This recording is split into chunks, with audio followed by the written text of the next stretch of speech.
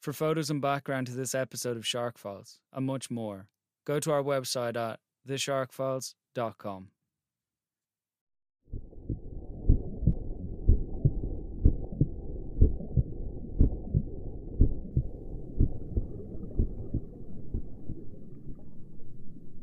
The world below him glows blue-green through the dive mask. In tranquil immersion, seagrasses sway side to side.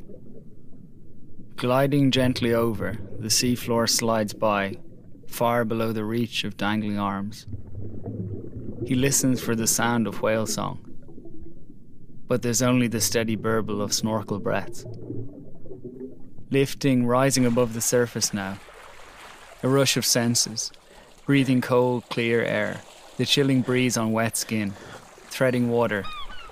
Seabirds cry, sunlight dazzling, almost blinding. From behind, a sudden enormous impact crushing into the shoulder. It must be a bull sea lion, a ton of weight. What else could hit with such force? Propelled under, gasping through gushing water and flooding bubbles. Then rising again, unmasked. Blink. Blink. What is it? Turning, gazing into a round porthole, glassy black. Not a sea lion. A fish's eye. I must be dreaming. It can't be a shark. There are no sharks here.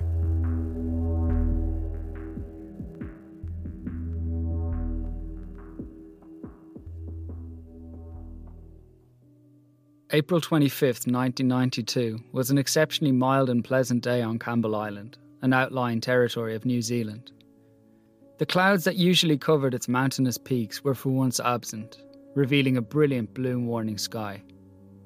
For most of the year, the subantarctic island would be pounded by strong gales and near constant drizzle, averaging only an hour's sunshine a day for much of the year. Since 1958, a meteorological base had been operating at Beaman Cove, where recruits would serve a 12-month stint. Almost 700 kilometres south of New Zealand's South Island, the isolated posting was not for the faint-hearted. The harsh climate and the psychological sense of remoteness could be oppressive and lonely. But for the island's sole inhabitants in spring 1992, it was the experience of a lifetime. Mike Fraser was the team leader. Deeply passionate about his role and the biodiversity of the island, Mike was a quietly commanding and reassuring presence, admired by his colleagues. His second-in-command, meteorologist Linda Dannon, worked alongside him, recording 3-hourly weather reports, taking atmospheric readings and measuring the Earth's magnetic field. They were assisted by electronic technician Robin Humphrey and mechanic Gus McAllister. Jacinda Amy made up their fifth member, sent by the Department of Conservation to study the island's rare yellow-eyed penguins and carry out a census on their numbers. Over the 5.5 months at Beaman Cove, the group had grown incredibly close, the sense of shared purpose and the distance from civilization binding them together. On that Friday morning, they decided to take advantage of the unusually gentle weather conditions, rewarding themselves with the afternoon off to go snorkeling. They made the hour-and-a-half trek to Middle Bay on the western side of the island with a soft, cool breeze on their faces. It was rare to have time off together to enjoy the outdoors, and they were excited to explore the beach, where sea lions would often relax on the rocky shore. Changing into snorkeling gear, wetsuits were essential. The water temperature had been clocked at a frigid 7 degrees Celsius. On arriving, the team found there wasn't any large wildlife to be seen in the bay that afternoon. Nonetheless, in the coming days they hoped to dive from that beach with the southern right whales that once a year visited the island to breed. Swimming out tentatively in their neoprene suits and snorkeling gear, they noticed it got deeper sooner than expected, falling to a drop-off about 20 metres from shore.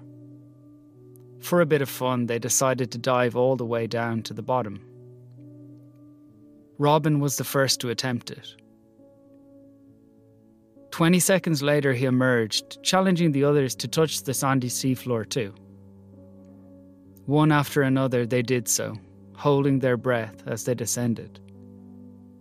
After about 20 minutes, Mike Fraser decided to explore the bay a bit more in preparation for the coming of the migratory whales. Ducking under and with a few kicks of his flippers, he pushed out past his friends. When Mike burst up to the surface a few minutes later, he couldn't believe what he was seeing. He was staring sidelong into the eye of a 4-metre great white shark. He felt the impulse to cry out, a plea or a warning, but the 5-letter word never sounded. His voice silenced in a burst of bubbles as he was pulled back below the surface between its jaws. When he re-emerged, the shark's teeth were clasped around his right arm, so wide that they encircled it from just below the shoulder right down past his hand. Facing him, its head was lifted out of the water inches from his own, eye to eye. The shark was trying to saw through his right arm, jerking its head roughly from side to side. Unable to get free, Mike's fight response ignited, and he swung around to use his free legs to strike back, kicking and kneeing the huge white underbelly. Closer to shore, the team heard a yell and looked out to see their leader thrashing around with something at the surface of the water, obscured by white spray. When for a moment the splashing died down, they glimpsed a horrible sight. Mike's not insubstantial frame outlined by the pointed nose of a huge shark that dwarfed him as it shook his body like a rag doll. Even the bravest are frightened by sudden terrors, and faced with this deathly scene, Linda, Gus and Robin instinctively turned and raced for shore, feeling there was nothing that could be done to save Mike. "I mean, you don't attempt to drag someone away from a shark," Robin Humphries recalled. In fact, one thing that differentiates human beings from most species the white shark encounters is that they occasionally, against the odds, come to the rescue of one another. Though great whites generally don't want to eat humans, it would be false to say that they never do. While they avoid hunting human beings, the fact that solo divers are more often consumed than those with buddies, or surfers or swimmers, suggests that the intervention of an exceptionally brave person may prevent an initial bite turning into something much, much worse. Jacinda Amy didn't budge, transfixed but standing her ground against the horror in front of her as her colleagues retreated. She knew it probably would have been sensible to follow, but she couldn't leave Mike to that awful fate, feeling acutely his pain and terror as he struggled and screamed. Suddenly there was silence, and Mike was left floating on the water. As he edged towards shore with slow, tired kicks, Jacinda swam out to his side. Keeping Mike afloat, she kicked in tandem with him, unaware of where the shark was, not knowing if it would come back. The other team members waved to a rocky outcrop, watching in anguish as they drifted closer and closer. With great relief, they pulled the pair onto the rocks, laying Mike on his back. He was gasping for air, and they tried not to linger on his obvious injuries as Linda attended to him. She had taken first aid courses in preparation for her role on Campbell Island, but had never dealt with anything more than cuts and scratches, and this was a whole different story. Jacinda tried to keep Mike from looking at his missing arm, but he turned to her and whispered, "I've seen it. I know it's gone." An air of stoic acceptance in his voice surprising her. He'd felt the wrench as it severed just below the elbow, and he managed to roll away. Wisely, in the moments after amputation, he deliberately eased his kicking motion in order to slow the pumping of arterial blood from the open wound. On the rocks, Robin grabbed the strap from the dive mask and made a cleverly improvised tourniquet, tying it around the stump to stem the flow. Yet the situation was looking dire. With such a serious injury to deal with, they were ill-equipped, and the remoteness of the island's location suddenly hit home. Not even a small plane could find a strip of suitable ground to land. To get off the island would take a 36-hour boat journey, and Mike just didn't have that much time. Still, they needed to at least try keep him alive as long as possible. They had to do everything they could. Gus took off running the 8-kilometre trail back to their base at Beeman Cove to radio for help. Linda also ran to a nearby supply hut and grabbed a first aid kit stored inside. Thinking ahead, she knew she'd have to replace the tourniquet with bandages soon for fear of losing even more of Mike's arm. To try preserve the severely lacerated limb, Linda made a splint for support out of a spare scuba tube. After hoisting him onto a stretcher, they began an arduous uphill journey from the bay towards the hut. In H. David Baldridge's seminal work on shark attacks, he notes how many victims of severe amputation by shark bite reported feeling no pain during the initial attack itself. A flood of endorphins can engulf the body, helping to numb the trauma. Unfortunately, as they fade away, a delayed pain sets in. As Robin, Jacinda and Linda tried to carry Mike, every bump on the uneven terrain was causing him agony, his exposed nerves sensitive to the slightest movement. After a few hundred metres, on reaching ground level, they were forced to give up. Rather than bring Mike to the shelter, they realised they'd have to bring the shelter to him. Hauling back supplies, they erected a tent around the shivering patient, gingerly pulling him into a sleeping bag and wrapping him up in as many warm coverings as they could get their hands on. Darkness was already closing in and the temperatures were dropping towards zero. They needed to get Mike's body heat up if he were to have any chance of lasting the night. Meanwhile, Gus had reached base camp at Beeman Cove, making the journey in under 45 minutes. Panting, he dialed the emergency number. The voice on the other end of the line told him that the written emergency rescue plan for Campbell Island was a 700-kilometre helicopter lift to the nearest hospital. The protocol had surely been set down with the likelihood it would never be needed. Such a helicopter journey had never been attempted before in New Zealand, and perhaps even worldwide. On a wing and a prayer, Gus realised it was his only shot at saving Mike, and made the call. Coming off a 12-hour shift at Taupo on New Zealand's North Island, pilot John Funnell got a call telling him there'd been a shark attack off Campbell Island, and it was serious. Without hesitation, he started putting a plan for the risky mission in motion. Grant Beale agreed straight away to be his co-pilot, and paramedic Pat Wynne joined him on board. An unprecedented flight lay ahead of them. 1,060 kilometres to the south, then 685 kilometres over the ocean. Engineers would need to make rapid modifications to ensure that they would stay in the air that long. Their flight path would be further complicated by the fact that GPS would be down for scheduled maintenance for much of that time. Co-pilot Grant Beale would have to rely on old-school methods to get them on the right course, estimating speed and wind speeds and setting a course. The weather was on their side though, with perfect flying conditions. Yet, if the GPS didn't come back online in time, they'd have to abandon the final leg of their journey, leaving Mike Fraser for dead. Back in the tent on Campbell Island, the team tried to ease Mike's distress with the few painkillers and antibiotics they had at hand, all the while attempting to keep him awake and stop him slipping away.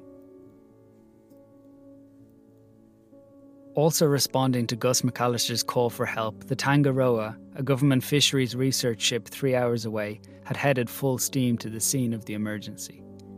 Knowing Mike's survival depended on an air rescue, they anchored off Northwest Bay to offer whatever support they could, in anticipation of John Funnell's arrival from the skies. Back on board the aerospatial Squirrel, despite Grant Beale having had to refuel mid-air, the flight team were making good time. Yet squashed in the back and forced to sit for hours on his hunkers, Pat Wynne was beginning to get a nagging worry the victim may be dead on arrival. His spirits were lifted when the GPS came back online just in time and the flight team honed in on their target. Their elation was to be short-lived. A habitual cloud cover over Campbell Island had returned, and they couldn't see the island at all. In his autobiography, Rescue Pilot, John Funnell remembered the massive sense of frustration they felt at that moment. Would they have to abort the mission at this late stage? They were struggling to see any alternative. Finally, the Tangaroa's moment had arrived, and the captain over the radio told Funnell to look out for the source of bright lights. From the ship anchored in the bay, rockets burst into the night sky, illuminating a position for landing. A full 15 hours on from Mike Fraser feeling that first crash into his shoulder, the sight of Pat Wynne ducking into the tent offered a glimmer of hope. But the appearance of Mike, almost blue in colour and his skin waxy, deflated the veteran paramedic. Worn out by frequent vomiting, it was discovered that Mike had accidentally been given double the recommended dose of the painkiller Pethidine in attempts to lessen his suffering. From his colour, Wynne could tell he was on the verge of kidney failure and couldn't be taken off the island. Not yet. "I need 3 hours," he told the pilots, and they decided to airlift the meteorologist from the rocky outcrop straight across the island to Beeman Cove.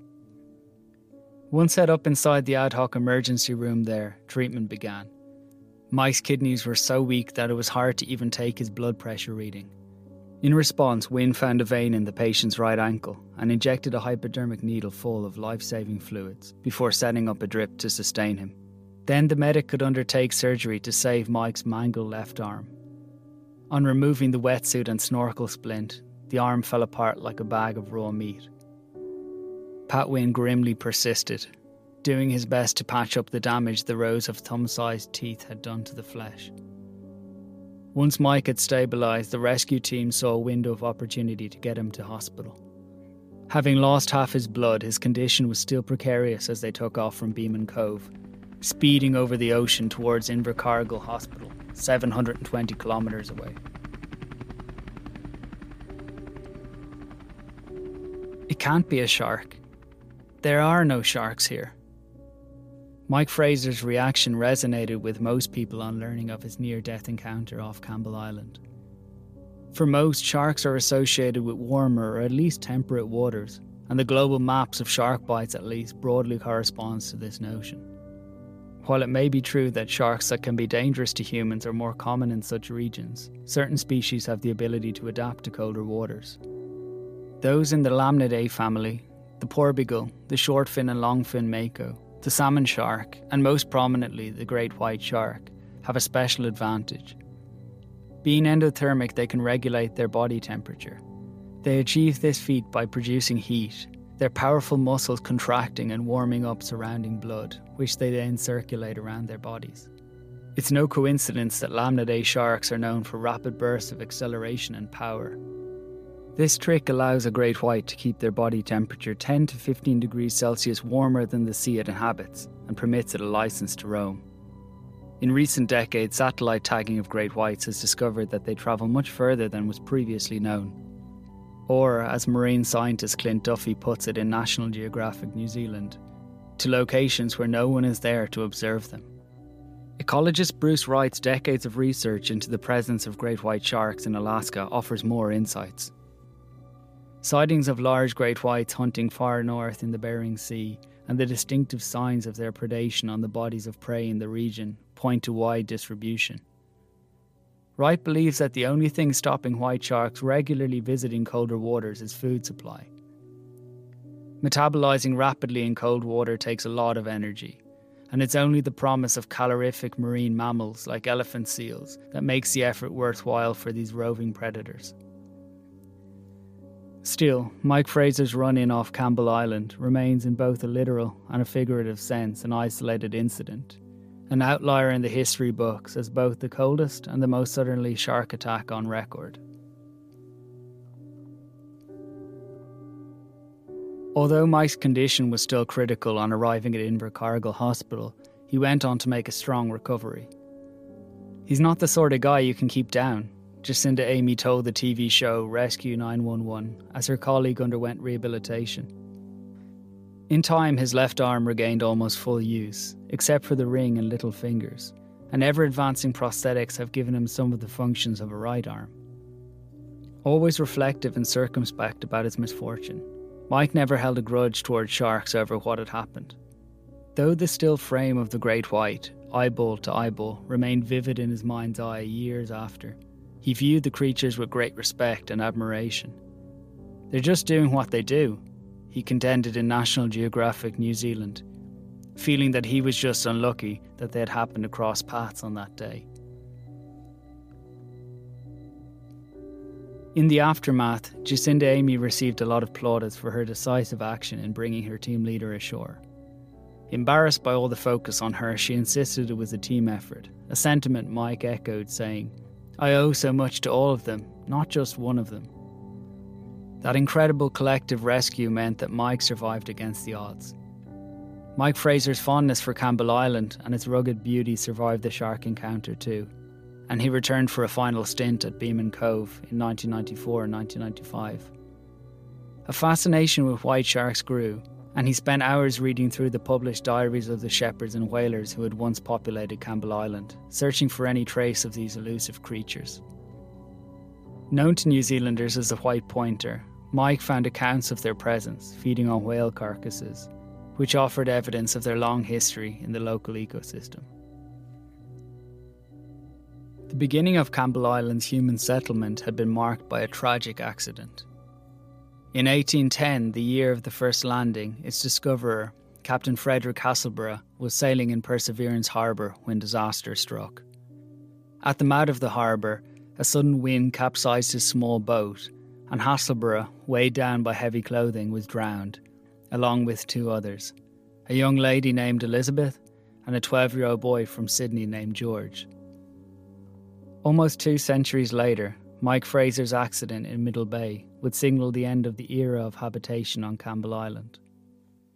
By 1995, the weather station had become fully automated, and Beeman Cove was abandoned, its dozen or so boarded up shelters remaining as a ghostly museum exhibition. The whalers and shepherds are long gone, as are the sheep, cattle and rats they brought with them.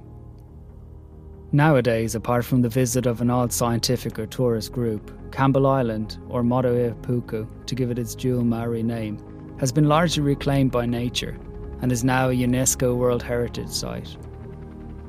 And perhaps just off its coast, following the scent of the southern right whales, the sea lions and the yellow-eyed penguins, an occasional great white passes, cruising silently and majestically through the cool waters of the South Pacific.